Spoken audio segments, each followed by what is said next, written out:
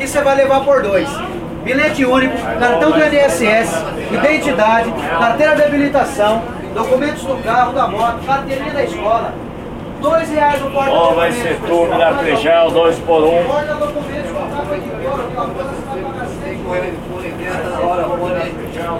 Fone parcelar em R$5 o fone, vai levar fone com microfone, só R$5 o fone. Tô chegando aí já, moça. R$2 no porta-documentos. Mais alguém, pessoal? R$2 no porta-documentos. 2. Mais um pra moça ali. Lá fora, pessoal, você vai pagar 7,8. Aqui você vai levar por 2.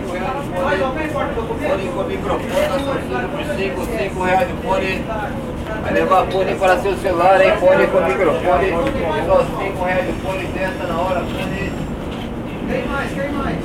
É o fone para celular, só R$5 o fone. R$2. Quem mais, pessoal? Porta-documentos. Porta-documentos que lá fora você vai pagar 7,8. Aqui você vai levar por R$2. Quem mais? Quem mais, pessoal? Vai ser tudo na Trem 2 por 1 Mais real. alguém, porta-documentos? R$2, pessoal. Lá fora você vai levar Da cerveja, melancia, 2 por 1 real na promoção aqui na minha mão. Balinha de café, balinha de gengibre, R$1, as duas possibilidades. Não tem gengibre aí não, né? Tá com gengibre, tá não? Bala de gengibre, R$1, café e gengibre, Vai R$1. ser tudo na Trem 2 por 1 real. Armamento da cerveja, melancia, 2 por 1 real.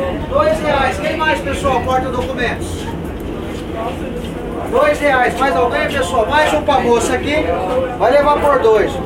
Só uma? R$2 o porta-documentos, pessoal.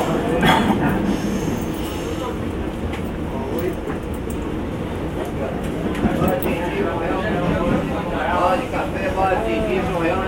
Café e gengibre, R$1.